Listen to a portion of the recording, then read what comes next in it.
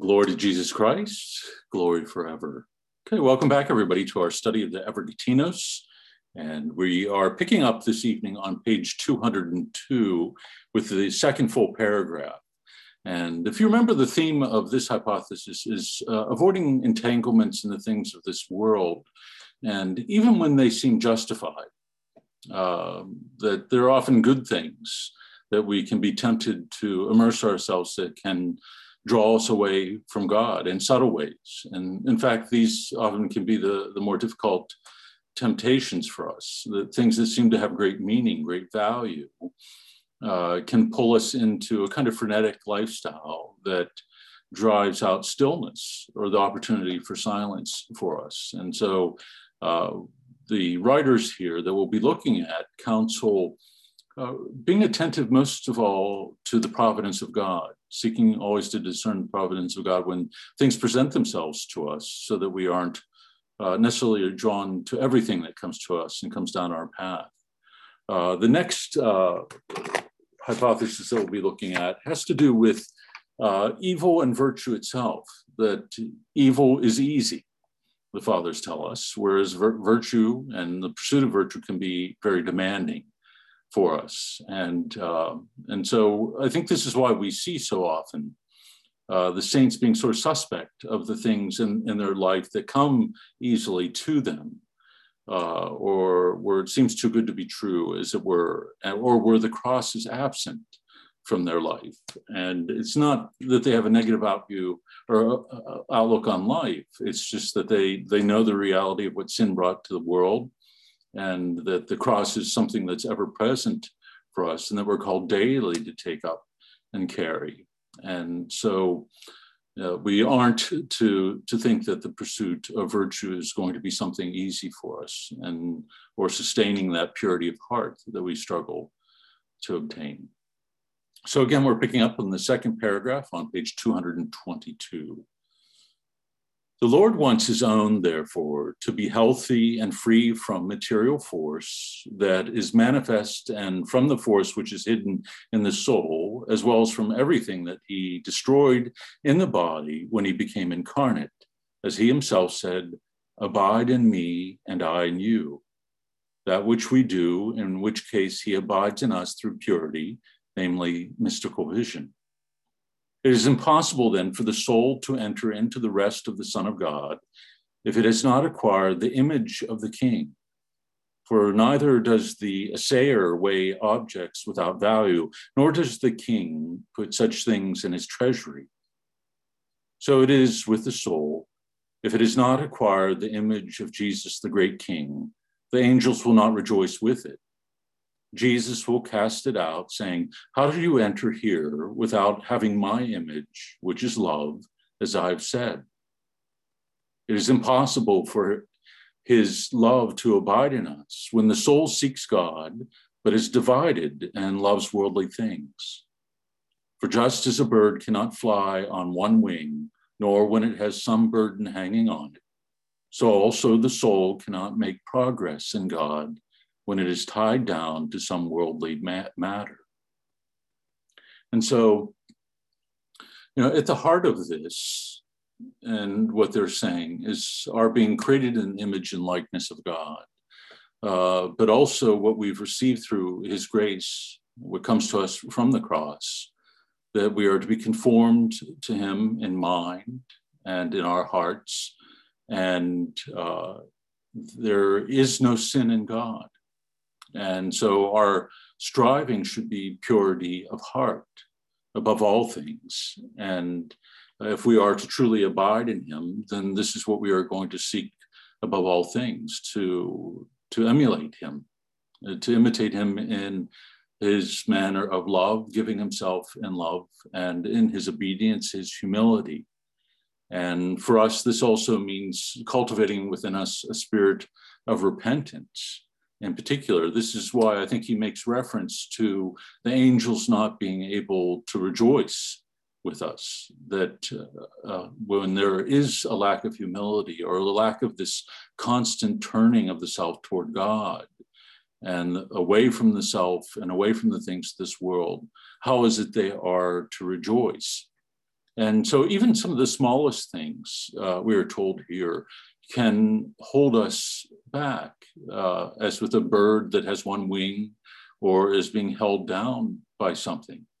And again, this doesn't have to be grave matter or great things within our life. It can be these attachments that shift our focus away from God.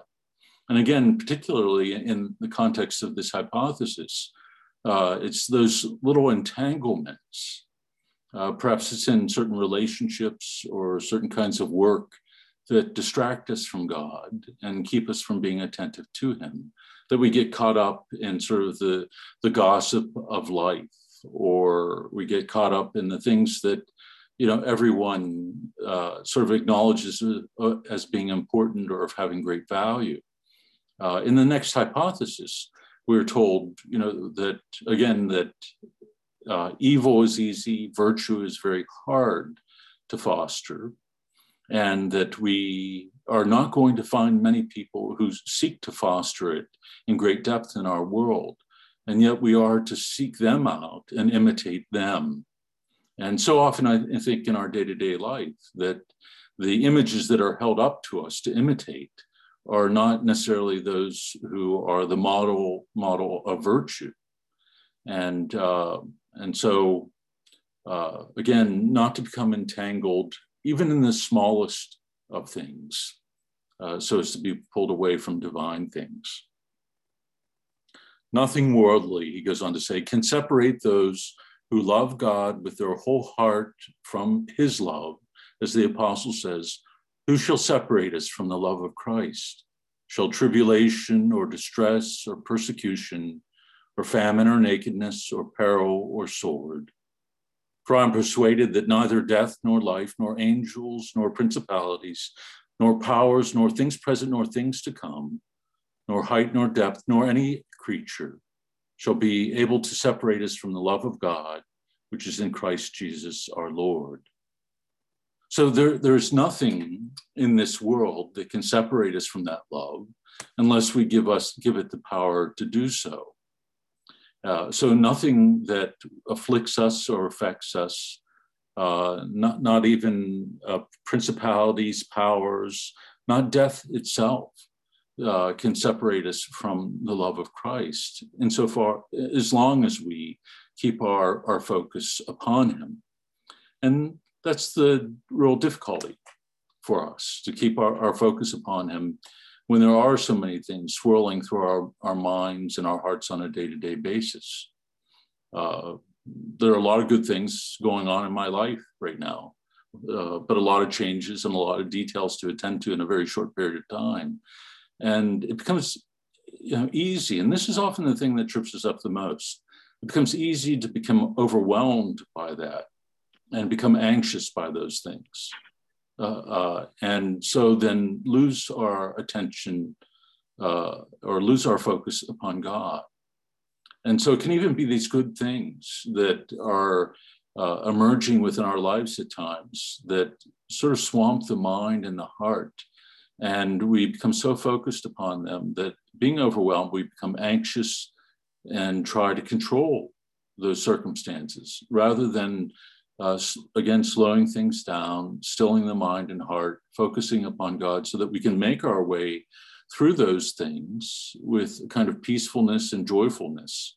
So not allowing anything to pull us away from the love of Christ. Paul mentions here in the quote that we just read, just about everything that one could imagine that could pull us away from Christ. But often for us, I think in the day-to-day life, it is our anxiety and our stress that does it to us.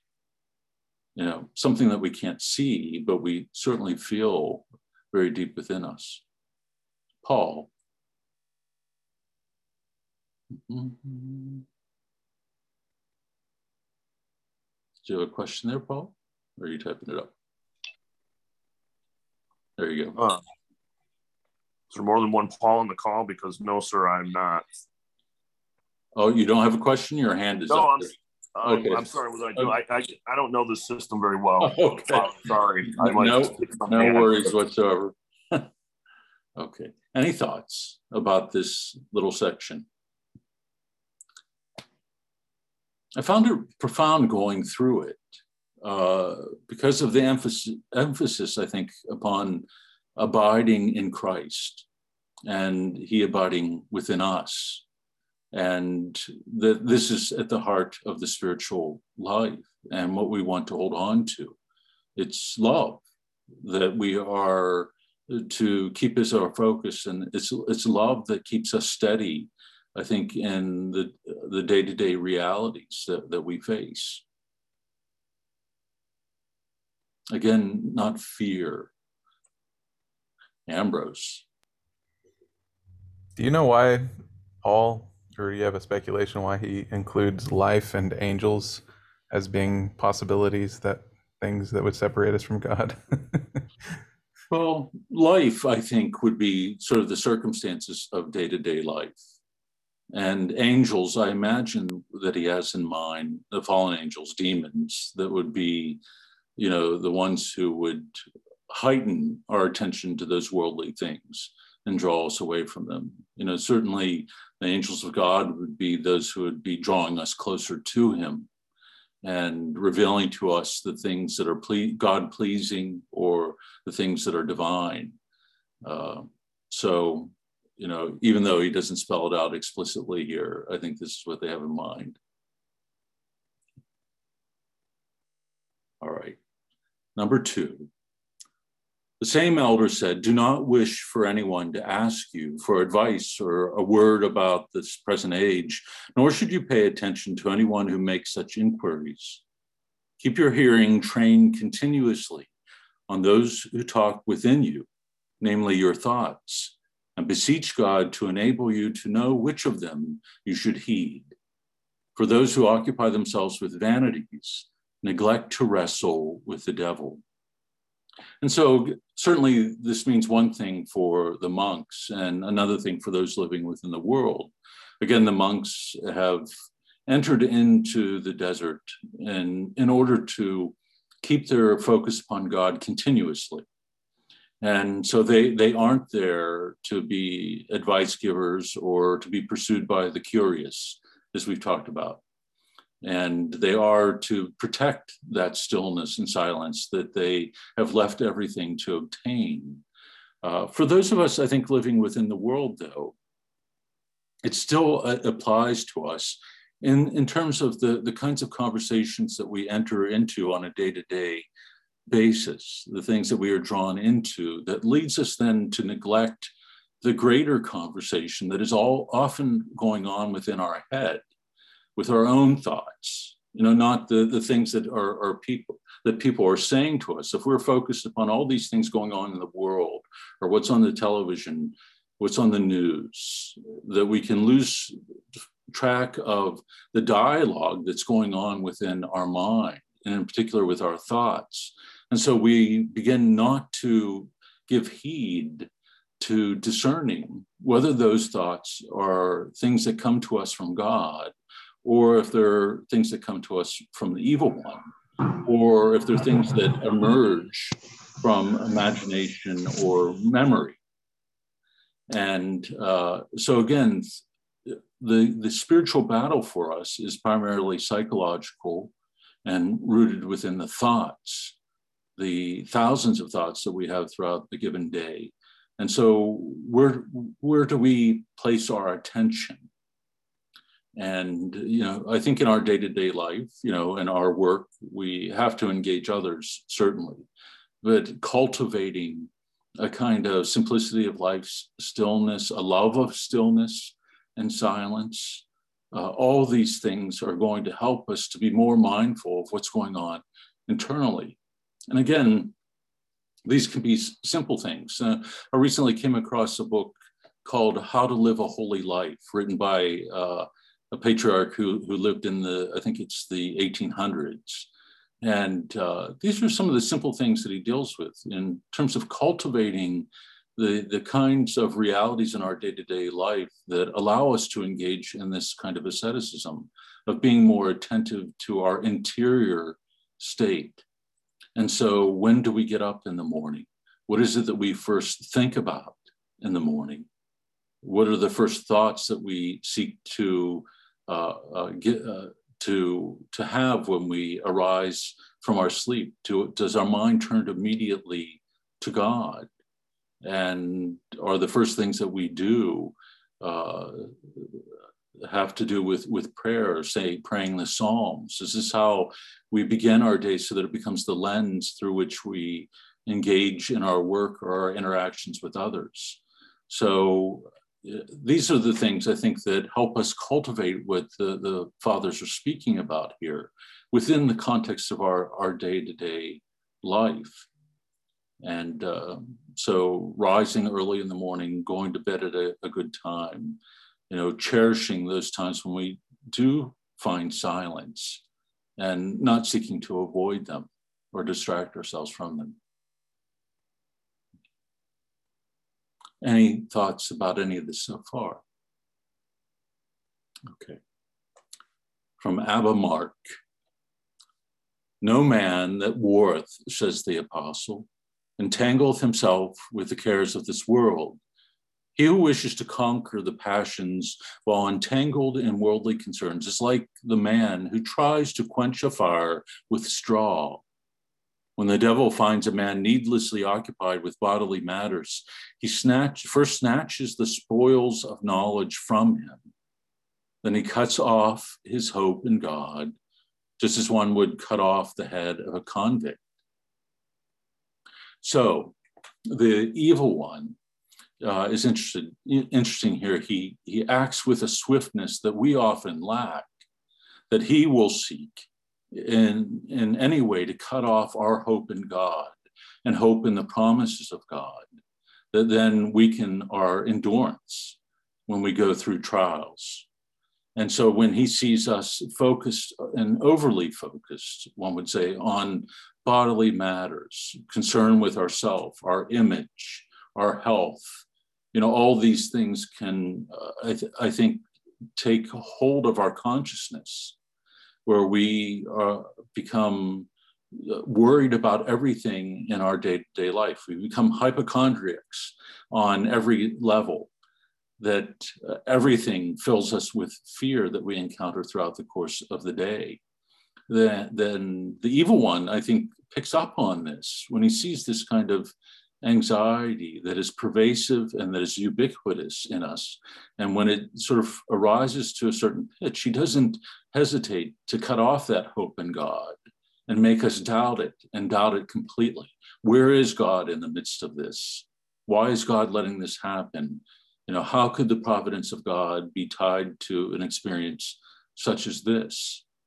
And we often are slow to cut off the thoughts that lead us then to doubt God, or cut off the thoughts that would lead us into the kind of thinking that would lead to this ultimately. Ren. What are the spoils of knowledge that he mentions here? So let me find it again. He first snatches the spoils of knowledge from him. So it would be divine knowledge, the things that would be gained through a life of holiness, but in particular purity of heart that allows us to comprehend divine things, or that arise out of a depth of faith that allows us to know and comprehend these things.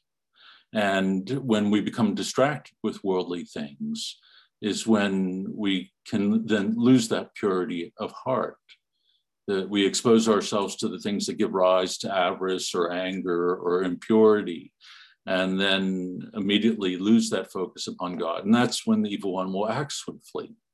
And this is what's so harmful about it, because in the spiritual life, it can be, after much labor, that purity of heart comes to us, or that vigilance where we are attentive to our thoughts or feelings. And when we become negligent or lazy, or we give ourselves over to things easily, then what we've worked so hard for, and what God has given us the grace to attain, we can lose very swiftly. And this is how he puts it, that the devil wastes no time cutting off the head of our hope as one would cut off the head of a convict when executing him. That's how swift it can be. And so, this isn't to feed us with fear or elicit fear within us. I think it's meant to heighten our awareness of the nature of the spiritual warfare and battle. And so this is why he begins with the quote from Timothy: "No man that warreth," no one who knows and understands the nature of the spiritual battle is going to do these things, is going to let down his guard, any more than a soldier who's in the midst of a battle is going to let down his guard when he knows the enemy is around. All right. Letter E from St. Diadochus. A soul which has not been separated from worldly cares will neither love God genuinely, nor will it loathe the devil as it should, for it is covered by a wearisome veil, the cares of life. Under such conditions, the mind cannot come to a deeper knowledge of itself, so that it is enabled to test its own judgments without the risk of error. It is altogether useful then to withdraw from the world. Only a few people are capable of recognizing all of their faults, and in none of their cases is the mind snatched away from the recollection of God. For just as our bodily eyes, when they are healthy, are able to see everything, even the mosquitoes or gnats that fly in the air, but when they are blurred or covered with fluid, see dimly only large objects they may encounter, and cannot even perceive small objects by the sense of sight, so it is with the soul.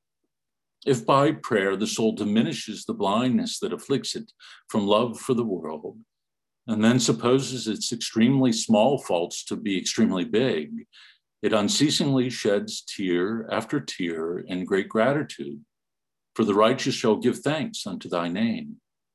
But if the soul abides in its worldly attitude and commits murder or something worthy of severe punishment, it lightly faces these without upset, while with other faults of a secondary kind, it considers not only unworthy of attention, but often regards certain of them as accomplishments. For this reason, the wretched soul boasts about them without feeling any remorse. So we see the downward movement that takes place there. The more that one engages in this spiritual battle, the deeper one's love for God becomes and the hatred for the devil, the more attuned one is going to be to the movements of the heart. And it will then be able to test the thoughts that come to us with greater clarity.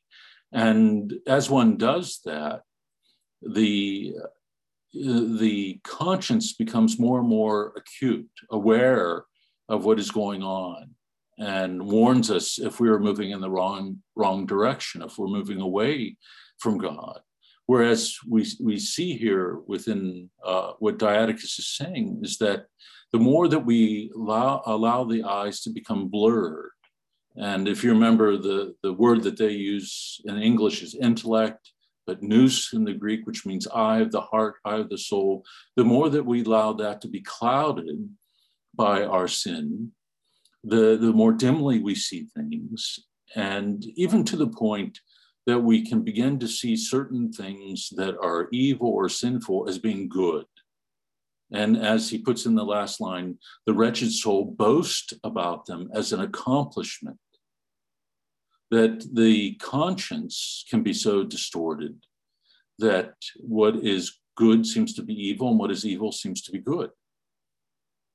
And this is not probably as uncommon as we imagine it to be, that the state of the soul can reach this point, that we give ourselves over more and more to things that should typically make the conscience rebuke us, and giving ourselves over to the more serious things, then the smaller things then seem to be good to us, that we are somehow accomplishing something for ourselves or for others that is good in and through what is truly evil.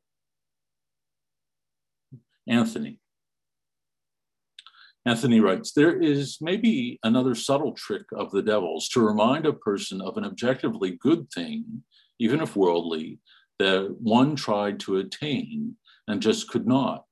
The mind can be flooded with a constant assault of many harmful imaginings and emotions, which have power because it is a good thing that one failed to do.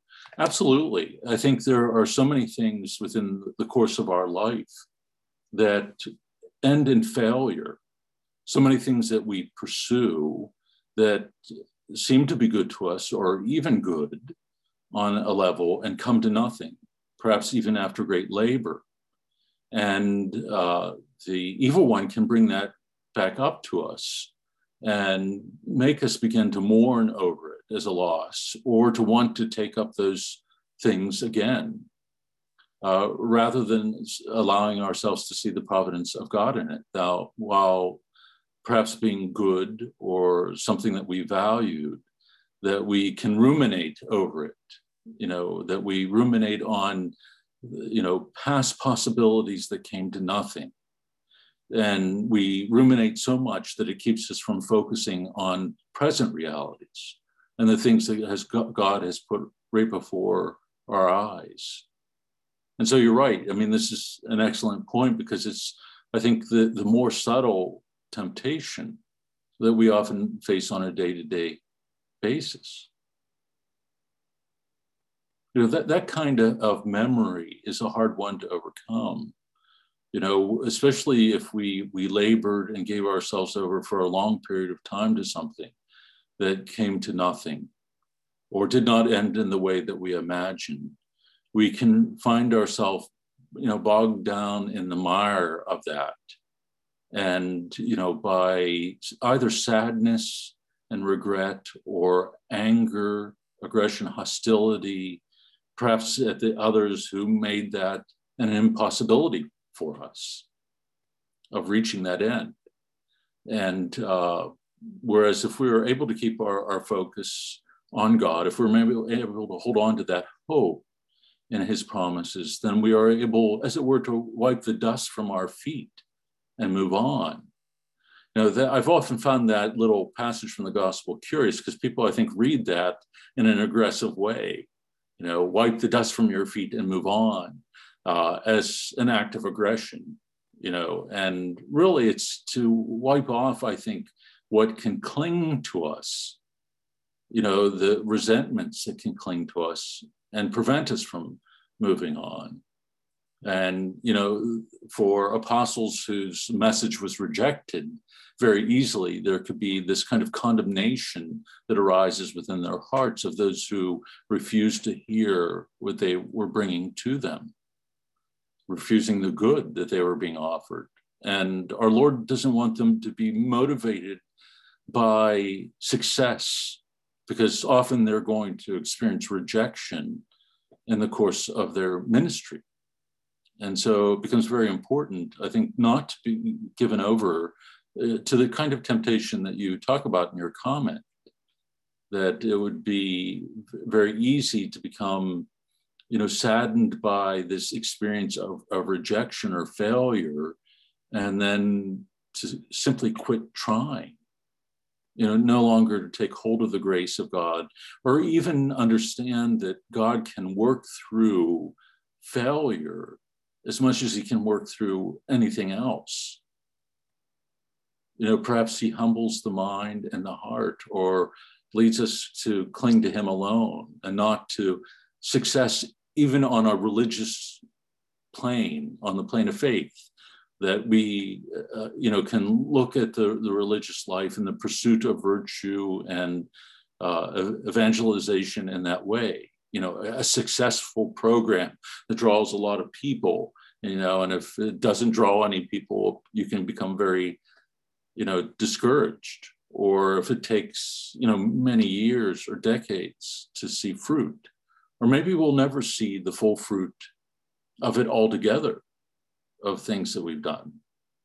And so it makes it even more important I think, to be attentive to the things that you say here. Any other thoughts? Okay. Moving on to St. Barsanuphius.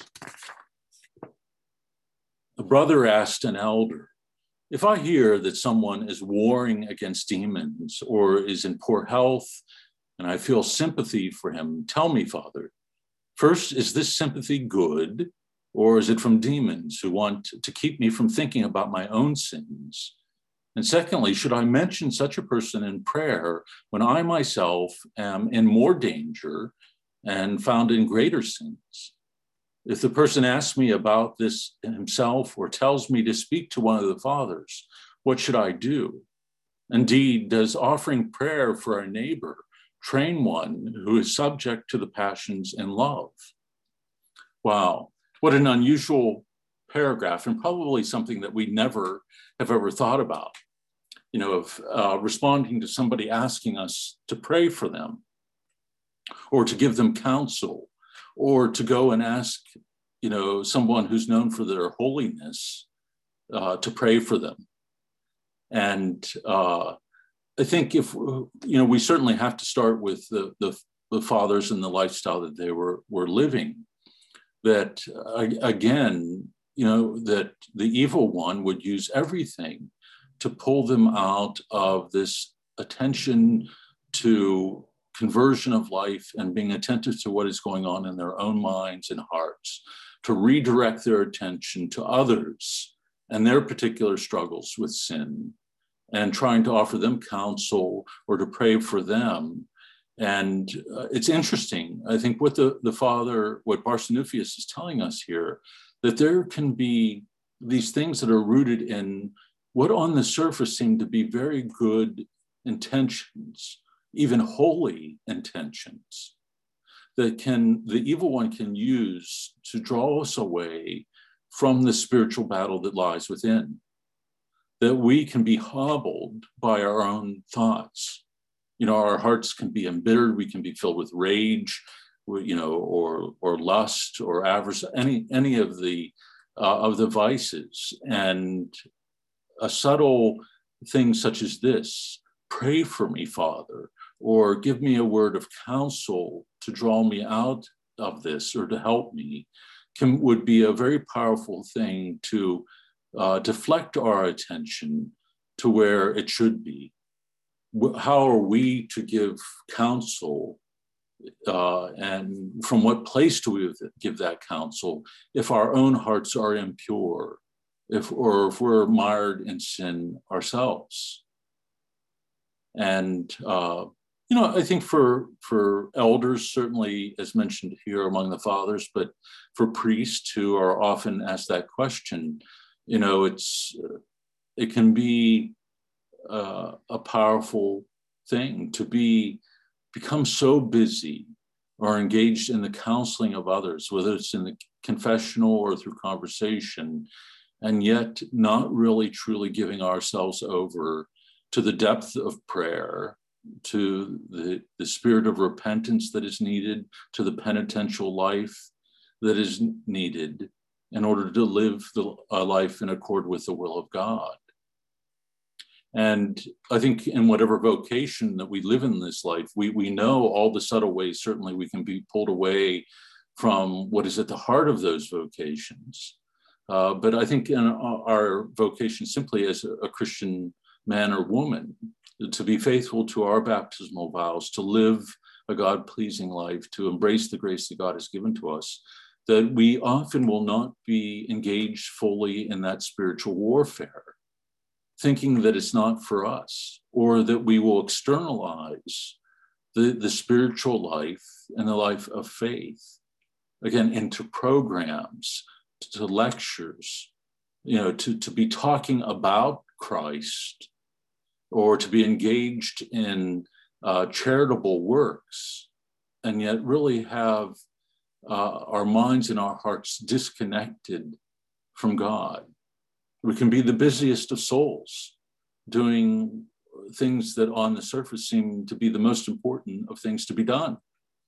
and yet not have our minds and our hearts where they need to be. And, in a day and an age, I think when busyness is prized, certainly it's even more of a challenge. But I think simply for any one of us, that to deflect our attention from that spiritual battle is often a difficult one to overcome. That we will be distracted in one way or another from it. Angela, I'm glad somebody raised their hand about this one. Go ahead. I'm just thinking about Saint Teresa of Avila, who says that we should never think about prayer or speak about prayer without praying. Right. And when I've read her material, she will say certain things, and then she will throw in a prayer after she's said it. And she's been a wonderful model for me. And I can just think of that in terms of this situation here, that maybe you can do both. Right.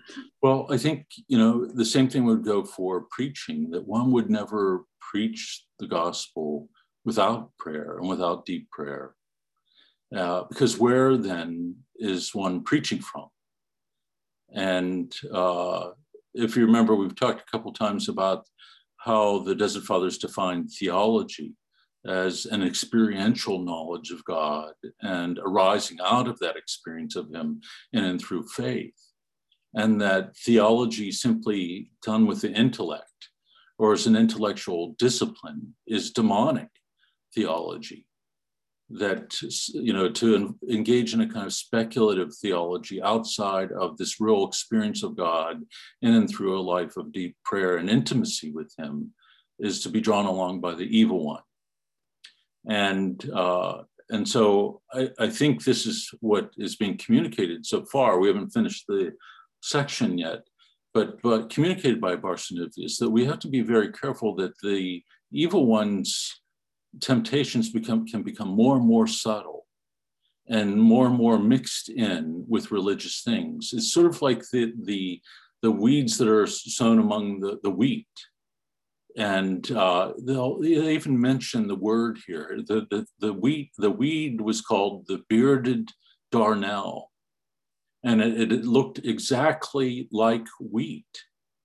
The seed, and even as it was growing, you could not determine which was which. And they looked exactly alike. And this is why Jesus says, well, you let them grow together. And then when it comes time for the harvest, you sift out the weeds from the wheat. And so it can become very difficult for us to distinguish that which is from God and that which is from the evil one, that they can look very much alike. It's sort of the same thing as saying that the devil can appear as an angel of light to us, or appear as one of the saints or one of the martyrs. And so in the most subtle way, within the thoughts and the temptations that come to our mind, that can be true as well. Things that are holy, we have to discern whether or not that is coming from God or from the evil one. Because a lot of people have pursued what on the surface seemed like holy task. Or, that I should build this church or engage in this activity. And it can arise from self-esteem, simply the desire, to be productive, to cultivate something that is of some worth in one's own mind. And again, really be disconnected from anything that has to do with one's relationship with God. And so the need to be vigilant, to be attentive to what's going on in one's mind, to discern, to take every thought captive, becomes more and more important as we make our way through the spiritual life and spiritual battle. And it's then that we can discern that this is what God wants me to do.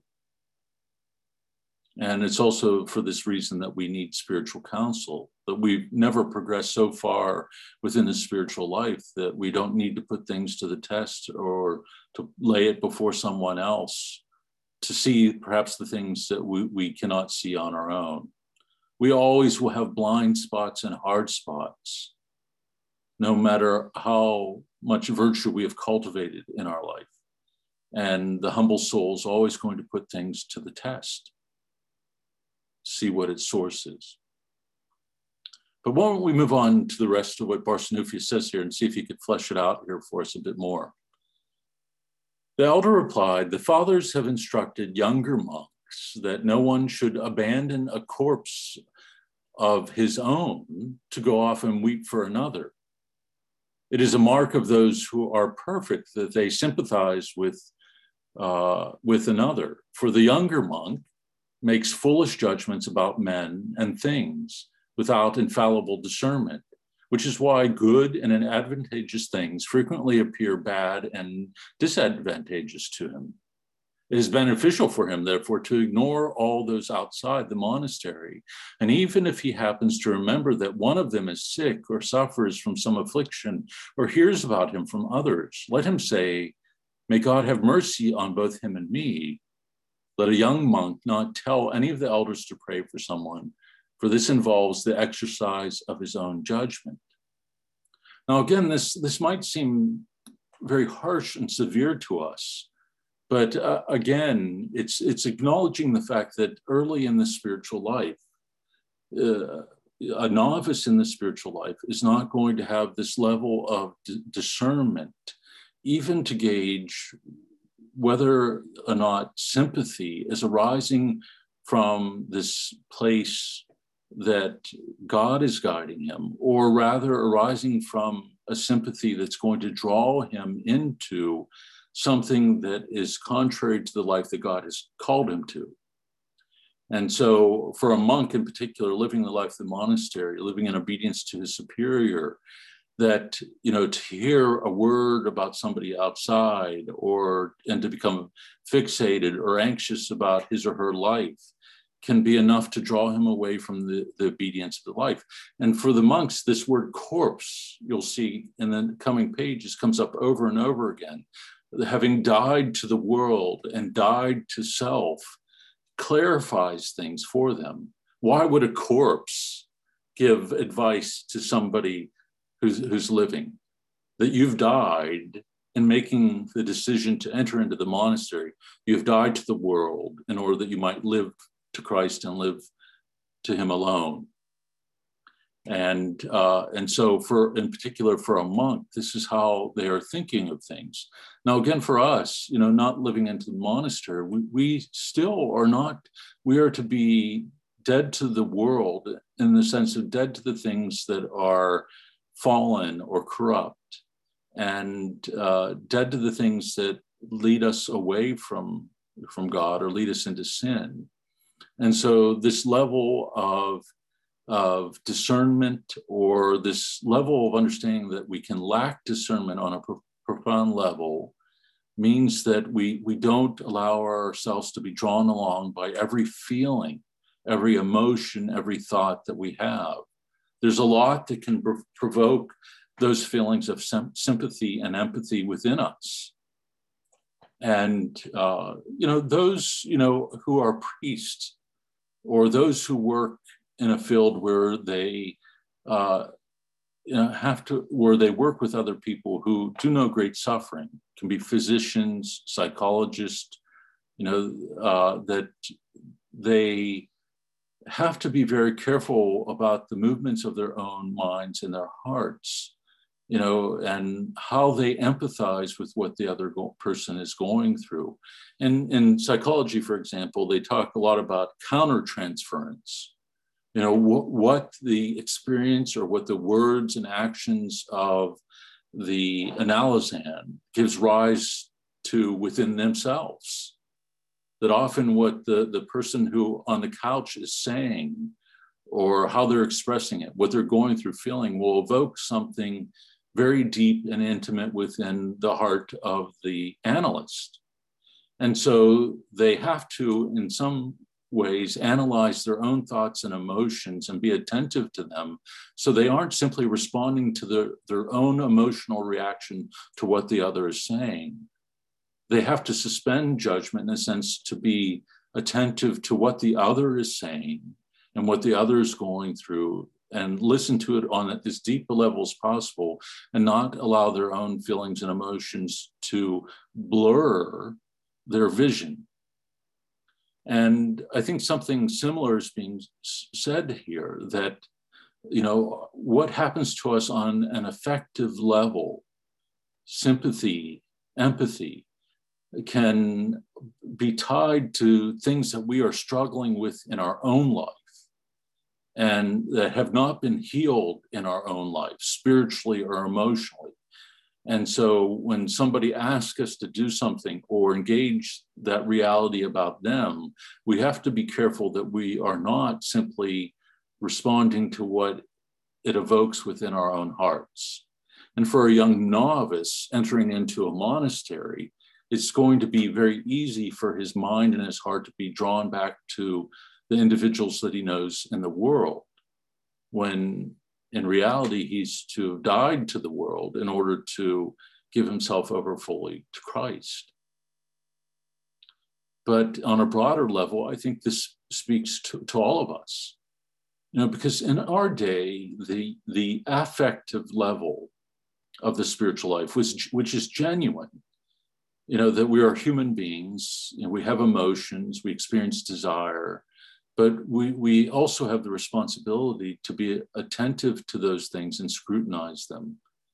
And because, our feelings might be strong and they might even speak a certain truth to us, but we cannot let them determine alone how we act. That not only is reason and intellect to come into play, but also our prayer life, that we allow God to guide us and direct us. And also, having a spiritual father or spiritual mother to guide us as well, so that we can look at those feelings and see where they're really coming from. It never ceases to surprise me how astute the fathers were, how well they knew the workings of the human mind and heart, the emotions, and how all these things can affect us and the way that we relate to God and others. And finally, Barsanuphius says, if he wishes, let him simply mention to the elder that such and such a person is afflicted. And when he hears this, the elder will, of course, pray in the spirit for the sick person. If someone should ask you to speak about him to an elder, say the words you were commanded to say. And when you pray, say, Lord, forgive us or protect us in this circumstance. Sympathy for others on account of your love of God is not yet in your domain if you are a neophyte. When a thought about someone concerns you, then ask and learn what your duty and obligation are. So empathy and sympathy can draw us in a very powerful way into something that we might not be prepared to engage. And this should, again, give us a good sense of what formation, I think, of the clergy or should be, that and how formation should take place. Because you come out of seminary, many are in their late 20s and perhaps haven't been exposed to the teachings of the fathers at all, and haven't really been formed in such a way that they are attentive to their own emotional life, their own needs and desires, how they experience them, the kinds of thoughts that they have. Like, for example, within, again, psychoanalysis, in the training for it, and one who's in the training has to undergo their own analysis. And so they go through the experience of analysis themselves, 7-10 years before they would engage in this process with another, that they would have experiential knowledge of what it is to go through analysis. All the feelings that come to the surface, all the memories, all the contradictory thoughts, the feelings, positive or negative, that they might have directed towards the analyst. And so even in the secular world, in secular psychology, they have this sense of the deep training and experience that an analyst should have. And when we think about the spiritual life and those who are given charge of the care of souls, what is that formation to look like? Is it merely, again, intellectual, involving, engaging in speculative theology, or even studying history, or, studying, doing, scriptural studies and things such as that, but disconnected from this deep kind of interior work? What should take place first? One wonders that if there should be something more like an extended novitiate that involves this immersion in the spiritual formation that we see in the fathers before or alongside of the academic work that is being done. Because otherwise, what is one fit to do if you have not engaged in this yourself? We've often talked about this before. You can't give what you don't have. And so how is it that you can discern what is going on in another person's life that can be wrapped in chaos or sorrow, or, sufferings that have been experienced over the course of decades? What kind of spiritual counsel can one give? Or if they've been afflicted by passions over the course of years, what kind of counsel can one give unless you've engaged in that battle yourself for many years? And so the advice given to neophytes or novices in the monastery is to avoid it altogether. Hand it over to your spiritual elder, but do that in a spirit of obedience, not taking it upon yourself to respond to those coming to the monastery. And, I think in our day and age, especially with, social media, everybody's an advice giver, on just about every subject. And that's true of the spiritual life as well. And the advice of the fathers is really slow things down. Don't necessarily jump to answer every question that is put to you about faith or about the spiritual life or a particular spiritual struggle. It would be better, I think, for those in the care of souls to say, I need to pray and fast about this, come back at another time, than to offer spiritual counsel from the top of their head that seems to be good at that moment. Any thoughts on the writings of Barsanuphius?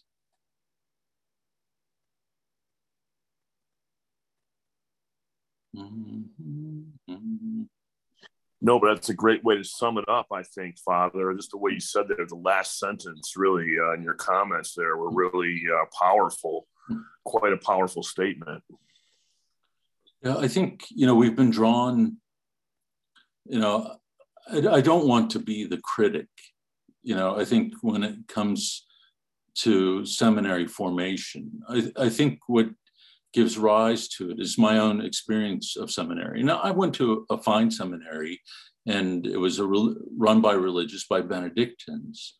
So there was a connection to the spiritual tradition, but not as the core or the center of it.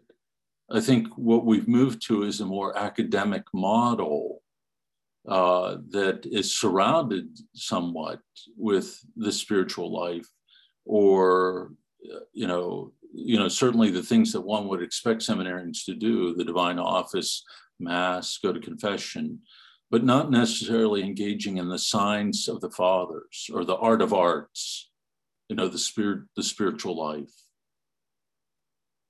I've been reading these things for 30 years, and I'm a neophyte when it comes to reading them. And every time I read them, I come across something that I never considered before, or where somebody in the group comments on it. It's like, I never read it that way.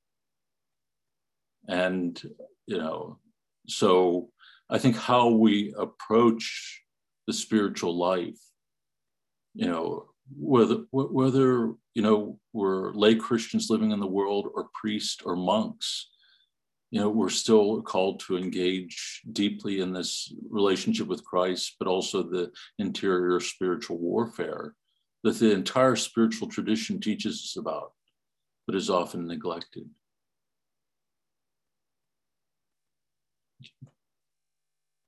So a lot to think about there this evening. And, a lot of those statements they're heavily weighted. And I don't want us to go to extremes here, or overgeneralize things. And sometimes I have a tendency to do that. And so to think about what we've read and come back to it, and we'll finish up next time this hypothesis, and hopefully get to an even greater clarity than what we have. I think when I get excited about something that the fathers are writing, I have that tendency to overgeneralize. So I don't want to do that. But it is very powerful. I have to say, their insights, are incomparable, I think, to anything that we find in modern day spiritual writing or in modern day psychology. Okay. So when we wrap things up there tonight, it's almost 8:30 rather than going on to another section. And we'll pick up next week. And we pray as always, our Father, in the name of the Father, and of the Son, and of the Holy Spirit. Amen. Our Father, who art in heaven, hallowed be thy name. Thy kingdom come, thy will be done, on earth as it is in heaven. Give us this day our daily bread, and forgive us our trespasses, as we forgive those who trespass against us. And lead us not into temptation, but deliver us from evil. Amen. The Lord be with you. And may Almighty God bless you, the Father, the Son, and the Holy Spirit. Amen. Amen. Go in peace. Thanks be to God. Thank you. Thank you all very much.